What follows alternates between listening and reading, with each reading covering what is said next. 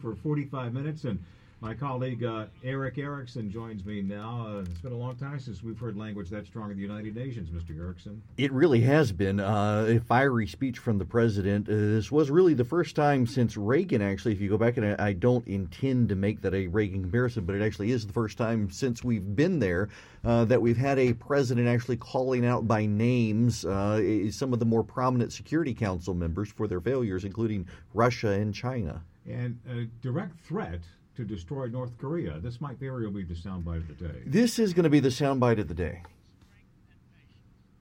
But if it is forced to defend itself or its allies, we will have no choice but to totally destroy North Korea. Yeah, totally destroy North Korea, calling him Rocket Man on a suicide mission for himself and his country. That is going to be the line. It's the line that already has a lot of people angry with the president on social media.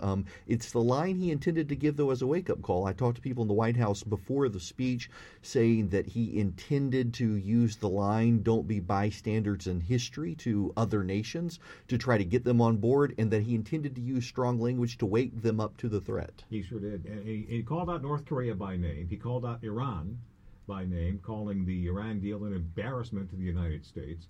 Does that mean it's on its way to the circular fund? Well, you know, it's interesting. The president has said he wants to get rid of it, but the State Department keeps renewing it. There's been a lot of people trying to pressure the president to get out of it, despite the State Department renewals. It looks like he may be getting out of it. No more one-sided deals where the USA gets nothing. That sets the world on notice for future trade negotiations, no doubt. And going to the United Nations as well, I think we've negotiated down to 25% of peacekeeping cost from 28%. But we're still at 22% of the full budget. But he said that'd be a bargain if we have world peace. Right, very much so. And in fact, he noted in his speech, in more blunt language, that there were parts of the world in conflict and parts of the world going to hell, in his language. And he wants to do something to rally the world. But as he said, it doesn't really do us good to have human rights abusers in charge of a human rights committee at the United Nations. So definitely wants reform there as well. What did you make about the direct language aimed at Venezuela? I mean, not just, saying, hey, we'd like you to restore democracy. He said, we're prepared to take further action if the current regime insists on their current course in Venezuela. There was an interesting moment on social media where one of Barack Obama's advisors said, didn't you just say we're not going to impose our values on you? Isn't this doing it? But to the president's point, and points that others have made, is Venezuela has a destabilizing situation where the values they claim to hold are not being held by the president, and we're willing to go in. This is a far more interventionist speech than many people thought they were getting with this president. Yeah, and just timing-wise, 45 minutes he went. The normal the window is supposed to be 15, but nobody observes that.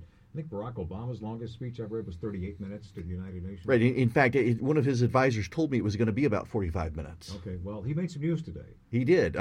Probably the best line was it's not in Venezuela that socialism's been implemented badly, but that it's been implemented exactly as intended.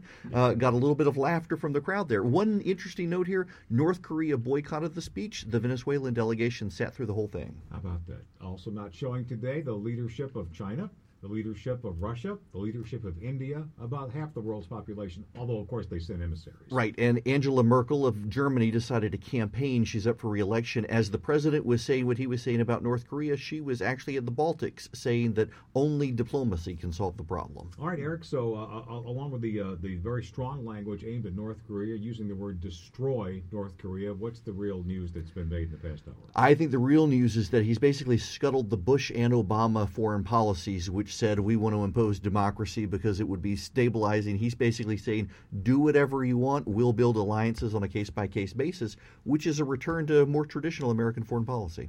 You've been listening to Breaking News on WSB Radio. Now it's up to our analyst and you to talk about it the rest of the day. Stay tuned. There's plenty of meat on this bone. We'll check traffic and get back to regular programming on WSB. I'm Scott Slade with Eric Erickson.